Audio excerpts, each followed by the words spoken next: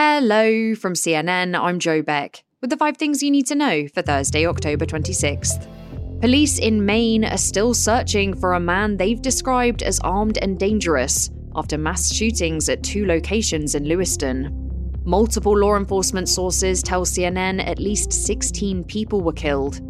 The shootings happened at a restaurant and at a bowling alley last night, and a shelter-in-place order has now been expanded this morning to the nearby town of Bowdoin, while schools have been closed in Portland, Maine's largest city.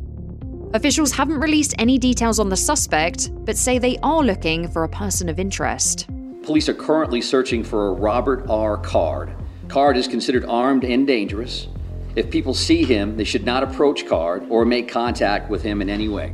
Police say 40-year-old Card is a certified firearms instructor and a U.S. Army reservist, and law enforcement officials say he'd recently made threats to carry out a shooting at a National Guard facility in Maine, and also reported mental health issues, including hearing voices.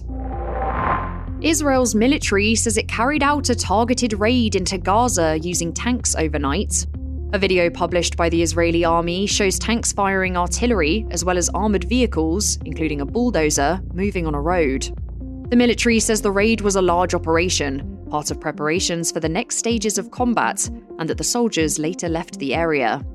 The Israeli military also confirmed it carried out an airstrike targeting what it called Hamas terrorist infrastructure in an area of Gaza where 12 family members of an Al Jazeera journalist were killed yesterday. The network told CNN the family of their Gaza bureau chief had been displaced from their homes to a refugee camp, which they thought would be safe. So the House is finally back in business, with a new speaker at the helm. But now you could be wondering, who exactly is Mike Johnson? A Republican lawmaker even admitted they were going to Google him to find out, so you're forgiven if you don't know much about him. CNN's Fez Jamil can tell us more. Well, Joe, the Louisiana congressman was first elected to the House in 2016, but started out as an attorney focused on constitutional law. He has a history of using harsh anti-gay language, as well as voting against bills protecting LGBTQ rights, including a law to protect same-sex marriages. Johnson is also known for being a vocal supporter of Donald Trump, and even helped the former president with his failed efforts to overturn the 2020 election. While most lawmakers are probably relieved to be going back to work now the House can function again, one congressman may not be so happy: George Santos.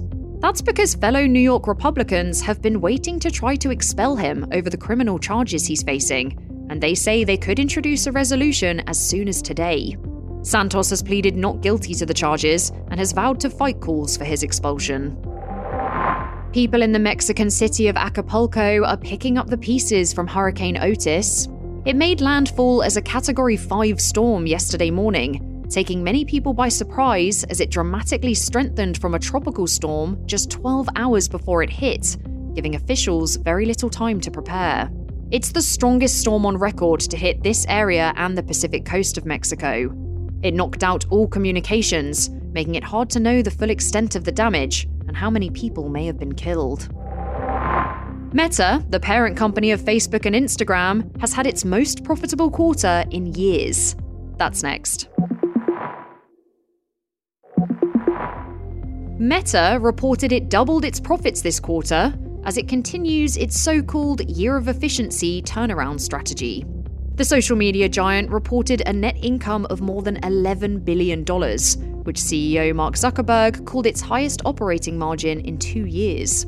Just a year ago, the company's year-over-year profits had dropped by half. The strong results come as Meta says it has substantially completed the layoffs portion of its cost-cutting plan, following a brutal 2022. That's all for now. Our next episode drops at noon Eastern.